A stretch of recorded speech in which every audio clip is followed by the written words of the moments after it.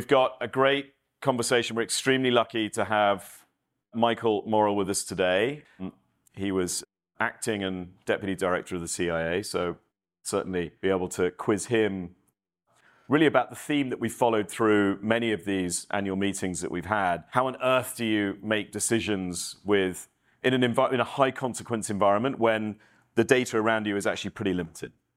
You do it as CEOs, as an investor, we do it. It's pretty relevant for what we all have to deal with on a daily basis. So we're excited to dig into that some more with Michael. Maybe I could just start with a super quick story. Go for it. You're good at those. Just to give you a sense of who I am. Yes. So Gareth mentioned that I was acting director of the CIA. I was actually acting director twice, and once during the second time that I was acting director, between Dave Petraeus leaving and John Brennan coming, my wife and I went out to dinner in Washington, D.C. And so we're driving around in these big armored SUVs, right, with these security guys with weapons. And we pull into this parking lot of this restaurant, and there's a guy standing against the wall, and he's looking at us. And he's got the look on his face like, who is this, right? Is this Michelle Obama? Is this the Secretary of State, right? Who is this? And he's on my wife's side of the car. So when she gets out, he says to her, is that somebody important? And without missing a beat, my lovely wife said, no, he's just acting important.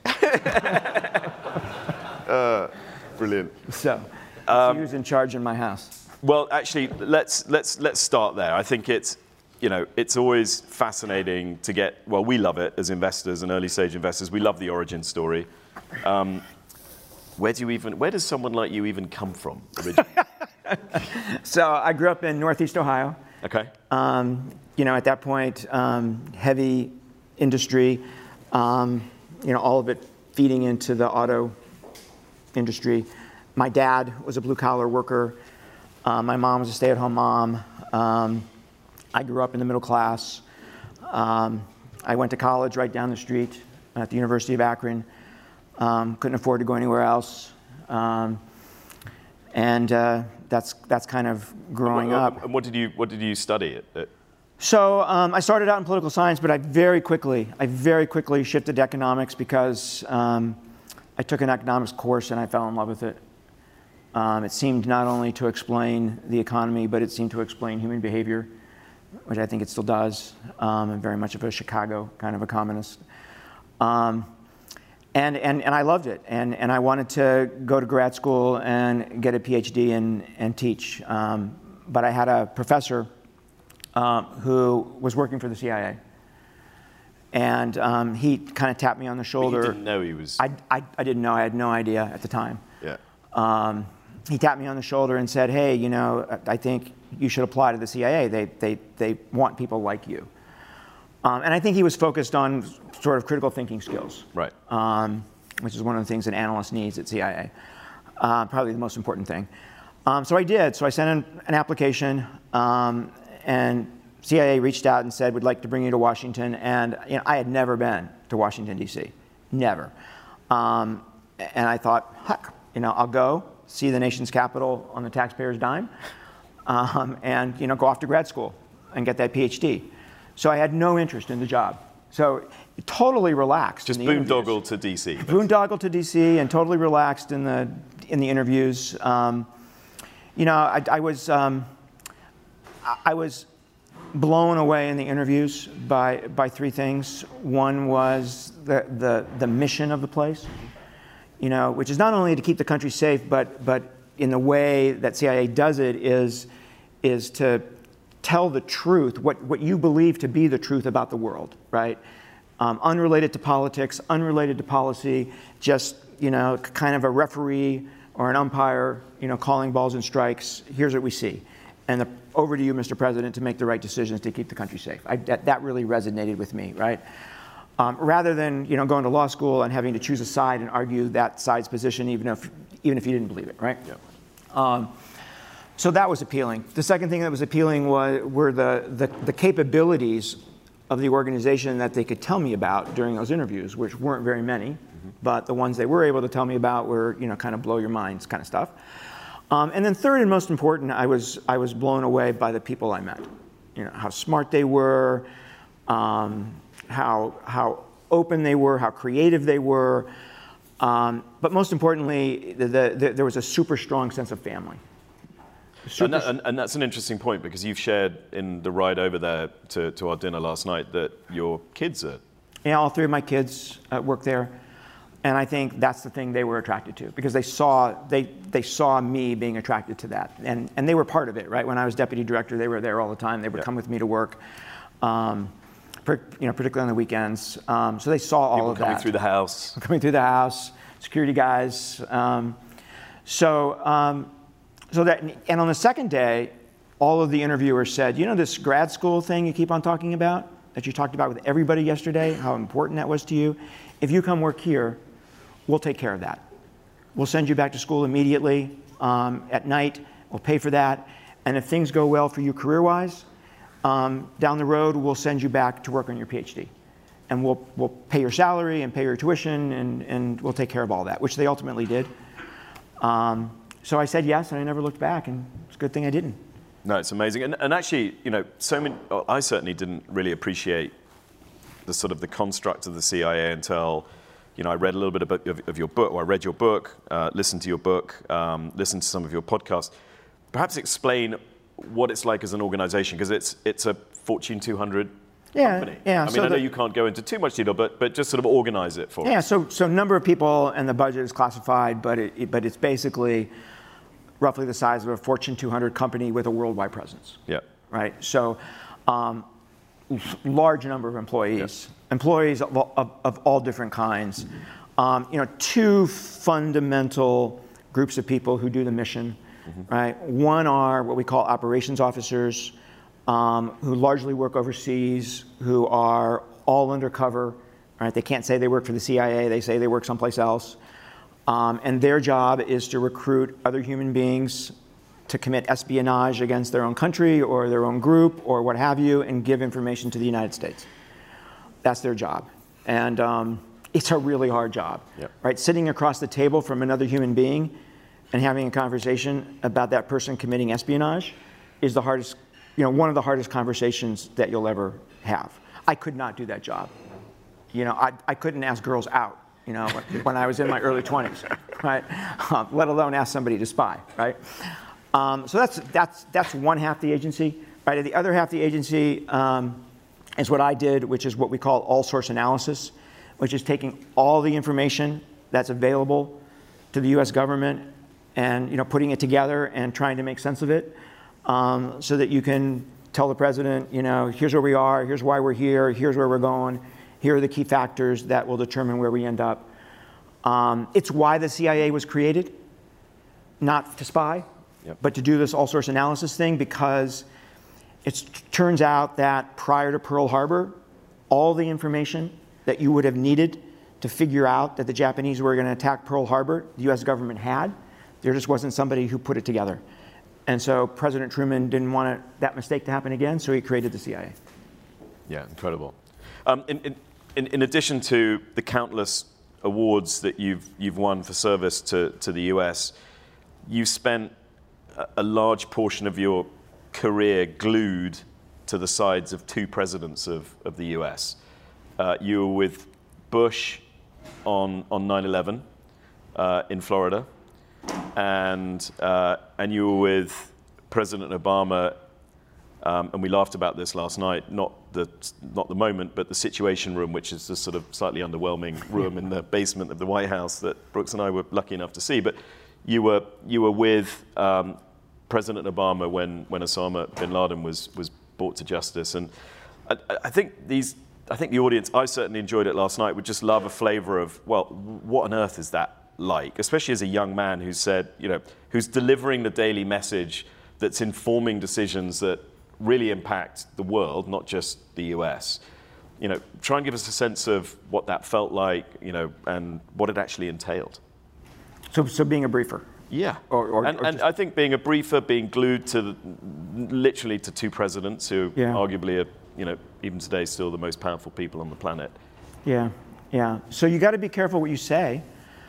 That's for sure. I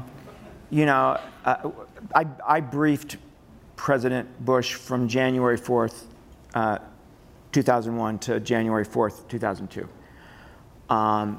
So I was with him 6 days a week, no matter where he was in the world. And when he was in the Oval Office, it was supposed to be a half-hour briefing, and it would almost usually go 45 minutes or an hour.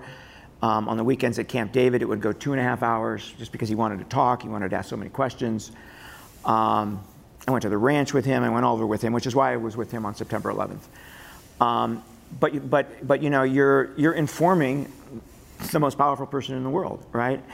And I remember one day telling him something, actually showing him a piece of intelligence about how another country was thinking about whether we had the guts to fight or not as a nation. And a couple days later, in a TV interview, he made a fundamental change in policy. And the next morning, Condoleezza Rice, his national security advisor, was basically telling him he'd made a mistake the night before when he gave this interview. And he said to her, well, Michael told me, right, X, right? Michael told me X, which is why I said what I said. And I'm sitting there thinking, oh my God.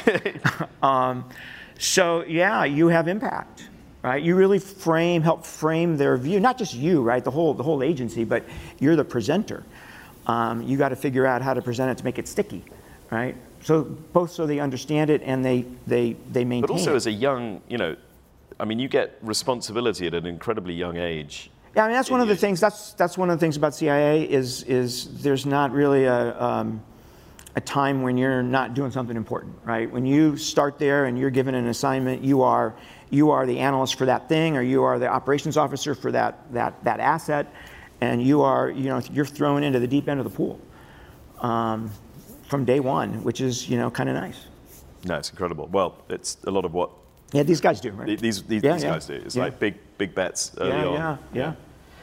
With high consequence. Yeah. And with limited information. Yeah.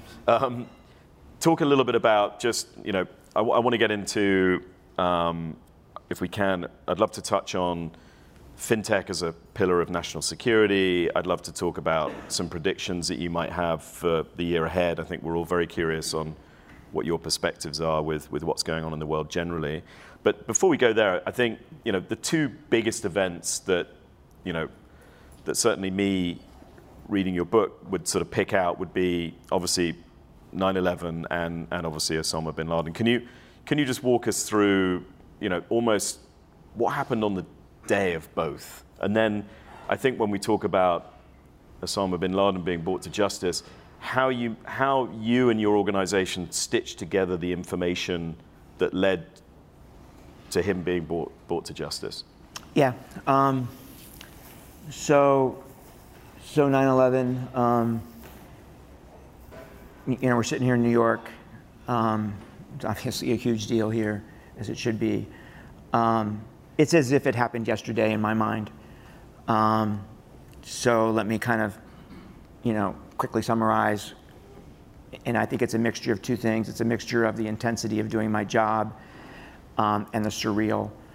So an example of the intensity of doing my job is after we left Florida, the president asked to see me in his office on Air Force One, which is actually smaller than this stage, also underwhelming. It was the president, it was me, and it was his chief of staff at that time, Andy Card. And the president looked at me and said, Michael, who did this? And I hadn't seen any information at all to take you to an answer to that question. So I told him that, and I told him he was going to get my best guess. And he said, I got the caveat, now move on. Tell me what you think, right? Not what you know, tell me what you think. And I said, Mr. President, there's two countries in the world that have the capability to do this, Iran and Iraq, but neither one of them have anything to gain, and both of them have everything to lose.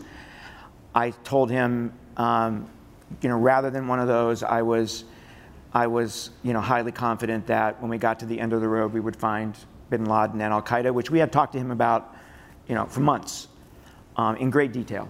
Yep. And a lot of threat reporting that spring and summer that didn't take you to what happened on 9/11, but was clearly an indicator, a flag that something was coming.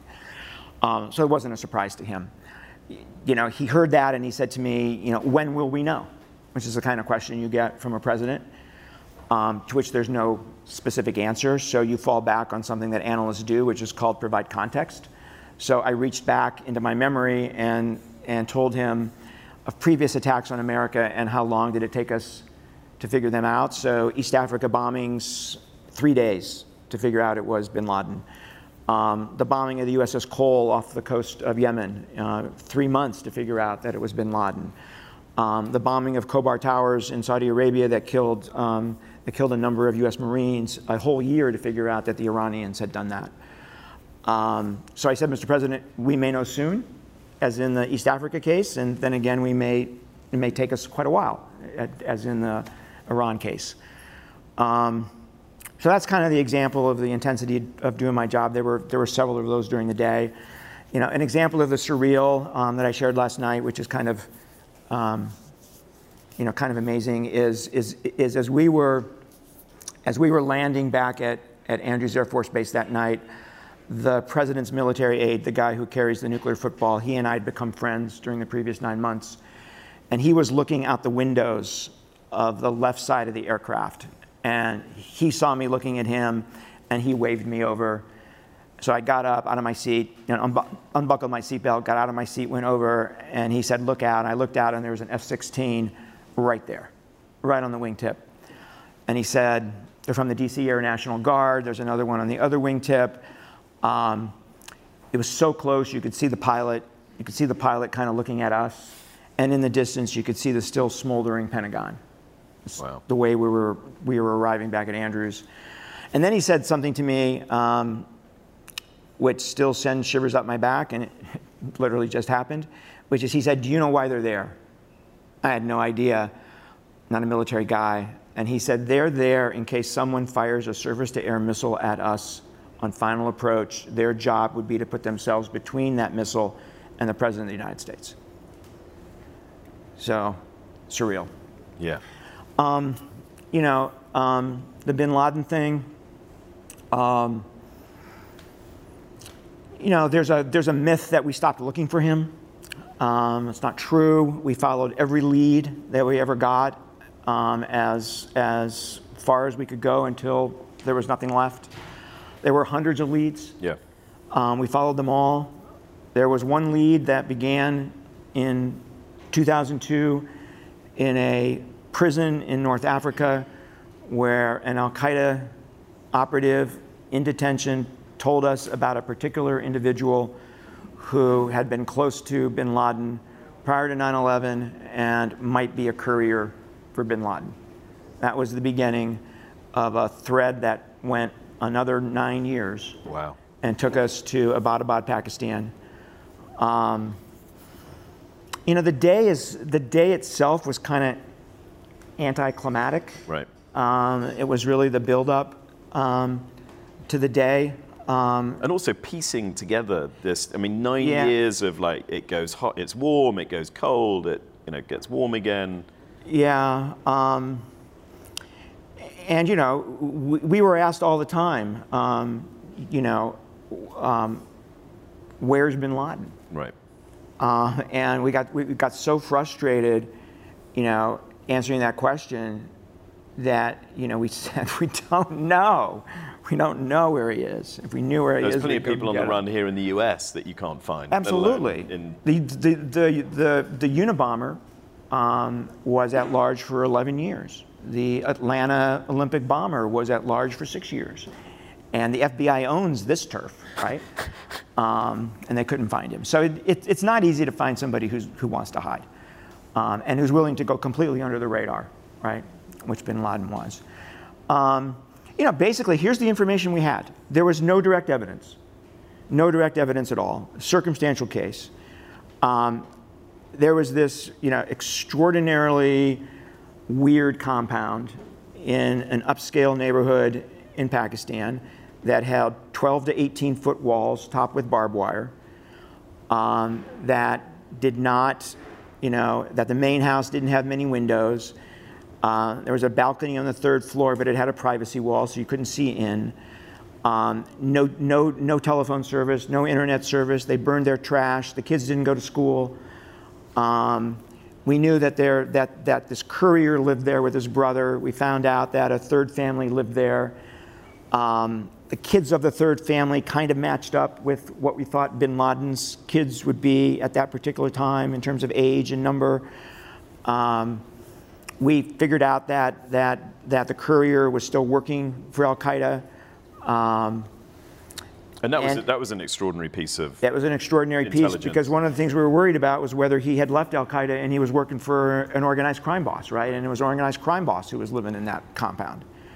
But we actually intercepted a telephone call, and it was an old friend of his from Kuwait who was bugging him about, what are you doing? What are you doing with your life? What are you doing to work? What's going on? And the courier got super frustrated and said, I'm with the same ones I was with before. Boom. Took care of that problem. But that's really all we knew right there. So you're the President of the United States. Is that enough to go take a look? Right? We had big debates about the probability of him being there, but if the President were here, he would tell you in his mind, it was 50-50. Yeah. In my mind, it was 60-40. Probably a couple of moments we didn't talk about last night, but I think are pretty instructive for you all, and that's speaking truth to power. Right? We all like to spin, we all like to, make a sale, right? And sometimes that's appropriate and sometimes it's not. And there was a moment, there's two moments that stand out. One is that the President wanted to understand why people who were looking at the same data were coming up with different probabilities. Like the main analyst, right, the Maya from Zero Dark 30. Right, in the movie she said she was 100% certain. In real life she said she was 95% certain. The senior analyst in the Counterterrorism Center, so her boss's boss's boss's boss, right, said he was 80%. I said I was 60. So the President's trying to figure out, why is everybody all over the map? Yeah. I don't understand this. And said to my boss, Leon Panetta, in the Situation Room, why is everybody all over the map here? I don't understand. And Leon turns to me, I'm sitting behind him, and said, Michael, explain this to the President. And I said, Mr. President, I think what's going on here is that people are washing this data, this rather limited data, right, through their own experience. The analysts who came to work on Al-Qaeda after 9/11 and who have known nothing but success after success after success in stopping attacks and in taking Al-Qaeda operatives off the battlefield, right, they're washing it through that experience of success. I'm washing it through my experience of Iraq weapons of mass destruction when we got that wrong. Then I said to him, Mr. President, one of the things you need to know here is that the case that Saddam had weapons of mass destruction is stronger than the case that bin Laden is in that house. Yes. And you could almost hear a pin drop in the room. So that was speaking truth to power. My boss was not happy with me. Yeah. Right? My boss wanted the President to go. But I told the President what I thought, right? There was another moment like that when the President had made a decision about how he wanted to do this. A ground operation where the SEALs went in on helicopters. He made that decision, and he looked at Bill McRaven, who was then the commander of JSOC, who was going to command this operation, and he said, Bill, can you do this? And every military guy I've ever met would say, absolutely, Mr. President, we can get this done. Bill said, Mr. President, I don't know. I won't know until I exercise it. Right. So give me 2 weeks, and I'll come back, and I'll tell you the answer to your question. That's remarkable honesty. And boy, when you do that, that builds a tremendous amount of credibility with the person you're working for, or trying to convince of something. Amazing. We did touch on an interesting point last night, which again I think is relevant to everyone, whether it's CEOs or investors like us, which is confirmation bias with data. You were talking about it very specifically last night in regards to Israel and how they didn't really see, or perhaps they did, but they didn't see what was coming on October 7th. Can you share a little bit of your thinking around that? And then if there are any tips or tricks or things that we should do to avoid falling into those pitfalls, that would be amazing to learn as well. Yeah, so there's a whole bunch of pitfalls that you can fall into when you are making judgments. And it's not only the CIA analysts who make judgments, we all make judgments every day about all sorts of things. Yep. And there's a ton of pitfalls. One of the most dangerous and one of the mistakes most often made is confirmation bias. What is that? You have a view about something, right? You've already made a judgment about something, and new data, right, keeps on coming in. And some of that data is inconsistent with your judgment. And confirmation bias is when you don't look at that new data and say, that's inconsistent with my judgment. Do I need to adjust my judgment? Do I need to change my judgment? Rather, you explain away the new data. Oh, the source is no good. Here's what the source really meant. And so you find a way to explain away the new data that is challenging your judgment, so you keep your judgment. And it looks like, we don't know for sure, right? But if you read the Financial Times, it was extraordinary. It's on the front page of the FT, the sort of the intelligence failure in Israel, and we were talking about it last night. Yeah, so it looks like the Israeli analysts believed that their judgment was that Hamas wanted to actually govern Gaza. Hamas actually wanted to make the lives of the Palestinians in Gaza better, and Hamas would never put that at risk. They would never put their economic relationship with Israel and the number of workers that go every day from Gaza into Israel and back at night, put that at risk. And evidently there was some indicators, maybe not strong indicators, but some indicators that should have raised questions, right? And those indicators were explained away. So, great example of confirmation bias. What are the tools? There's a whole set of them. I can actually send you, if you want. I would love that. The list of the different kinds of analytic pitfalls, and then the different kinds of analytic pitfalls, and then what are the tools, right, to address them? Hands up who'd want that. So the most important thing is awareness of the pitfalls. Right, analysts get trained on them. Right. But just being aware. Another one is another one that happens all the time is mirror imaging. So I have to think, what is Vladimir Putin thinking today about Ukraine? And maybe my sourcing on that isn't very good. And so what I do as an analyst is I say to myself, subconsciously, I say to myself, what would I think if I were Vladimir Putin?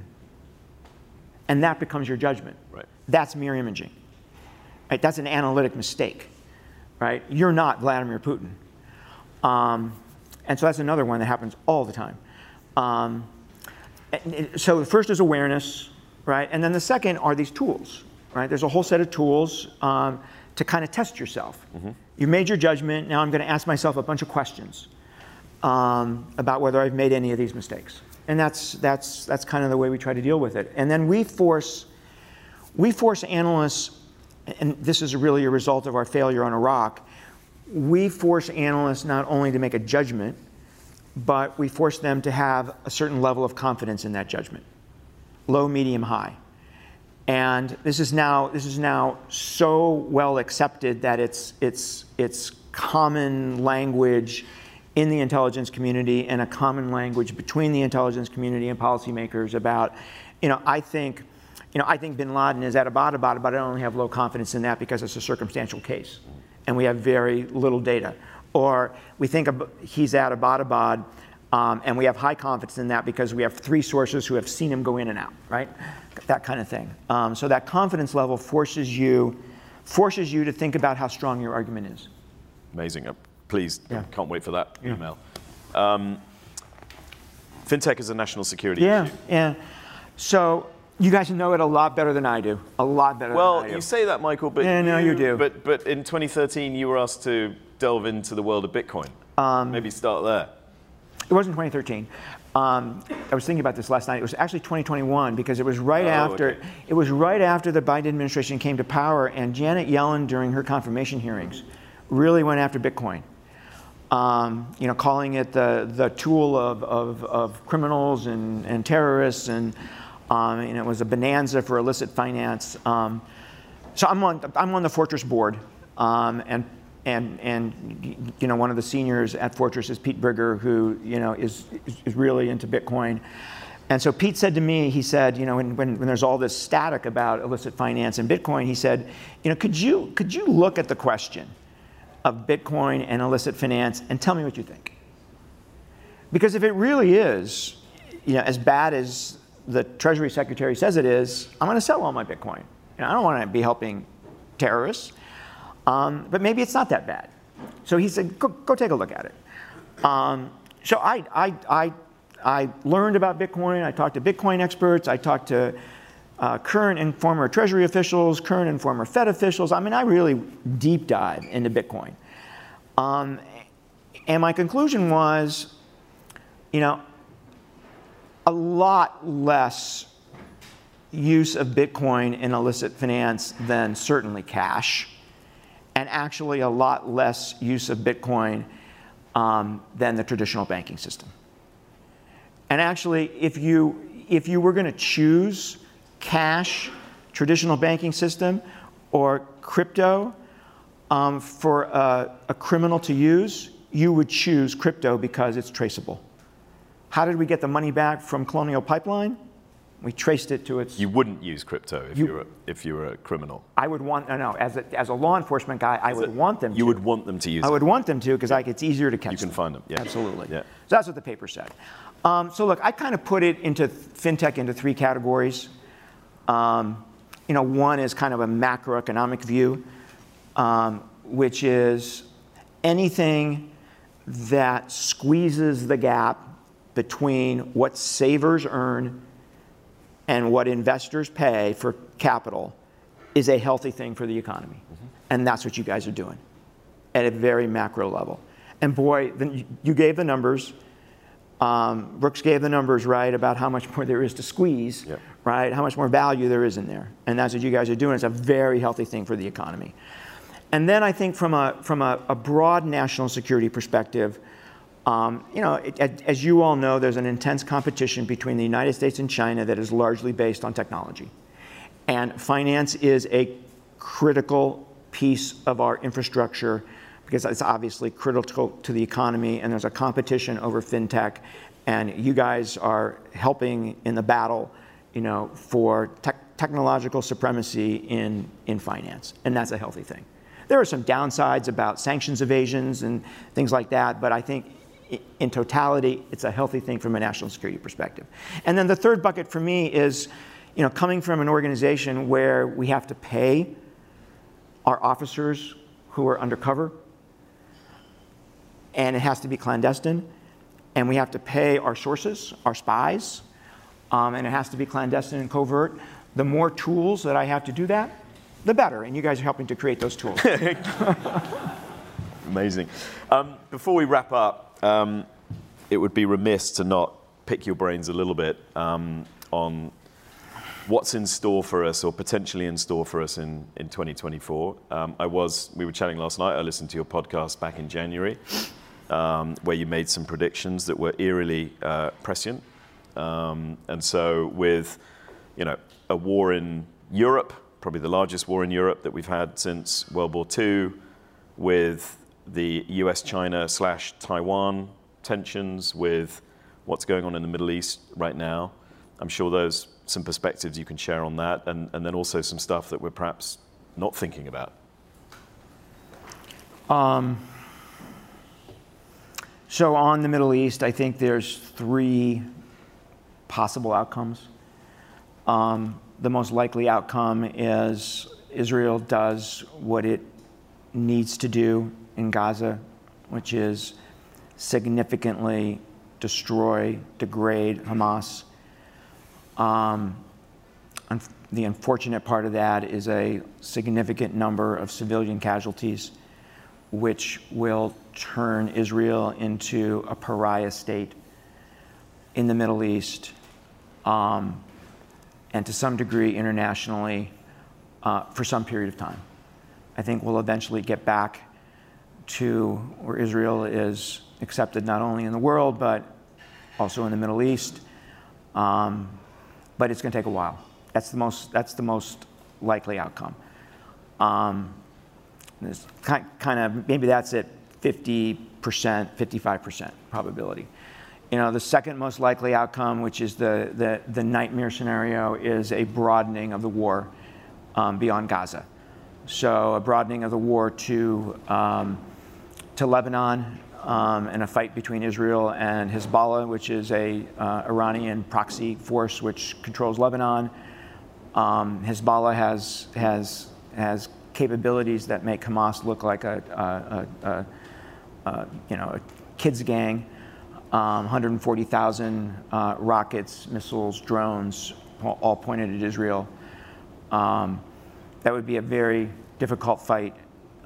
We would probably join that fight with Israel, would be my bet. And then, of course, there's the ultimate spreading of the fight to between Israel and Iran, which we would probably also get involved in. I'd probably put that at 25, 30%. Okay. And then there's a positive outcome. There's a positive outcome that nobody's talking about, and actually the history of severe violence in the Middle East is that you end up in a better place. So the 1973 war, which was the worst violence in the Middle East until October 6th of this year, resulted in normalization of relations between Jordan and Israel and between Egypt and Israel, and resulted in the Oslo Peace Accords. So there is a scenario where Israel does what it needs to do to Hamas,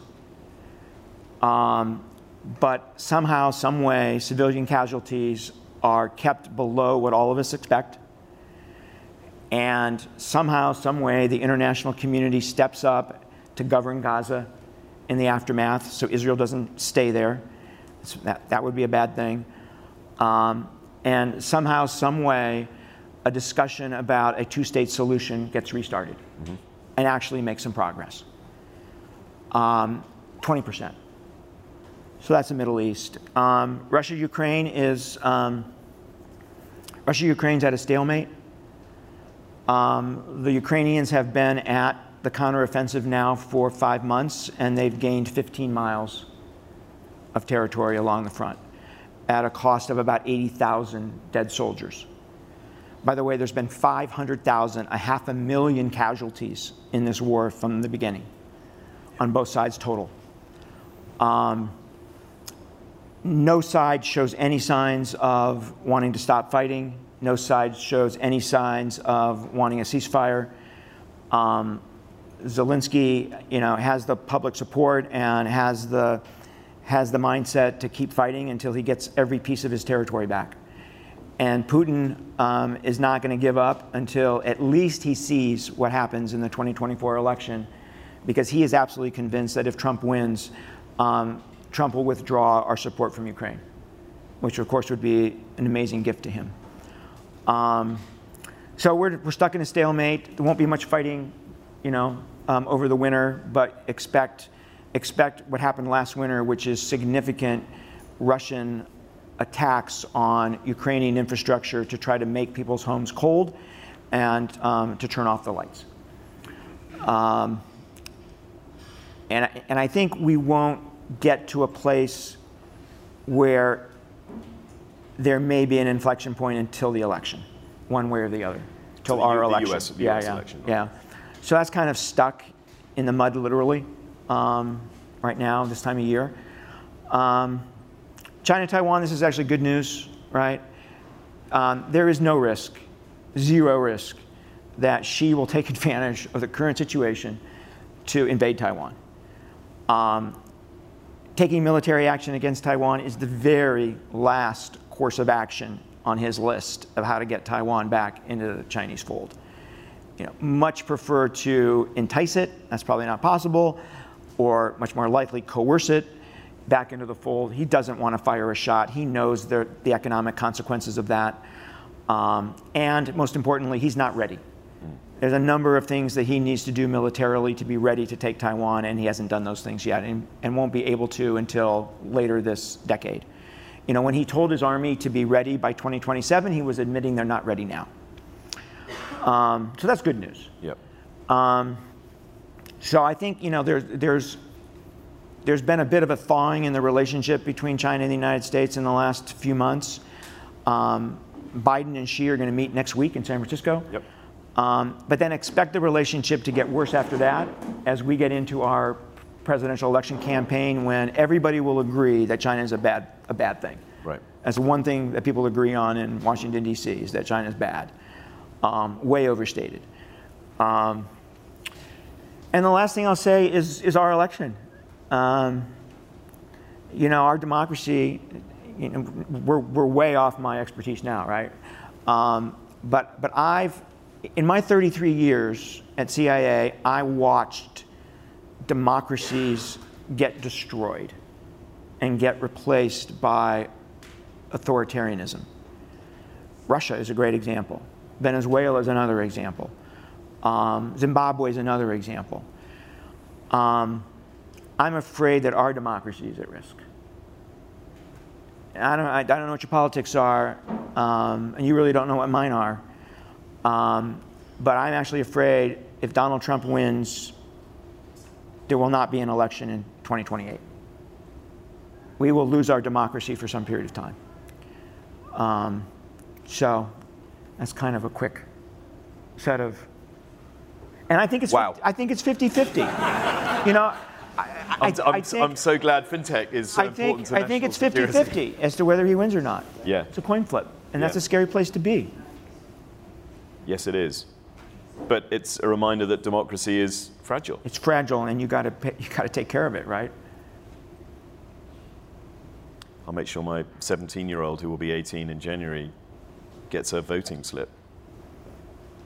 Amazing, Michael.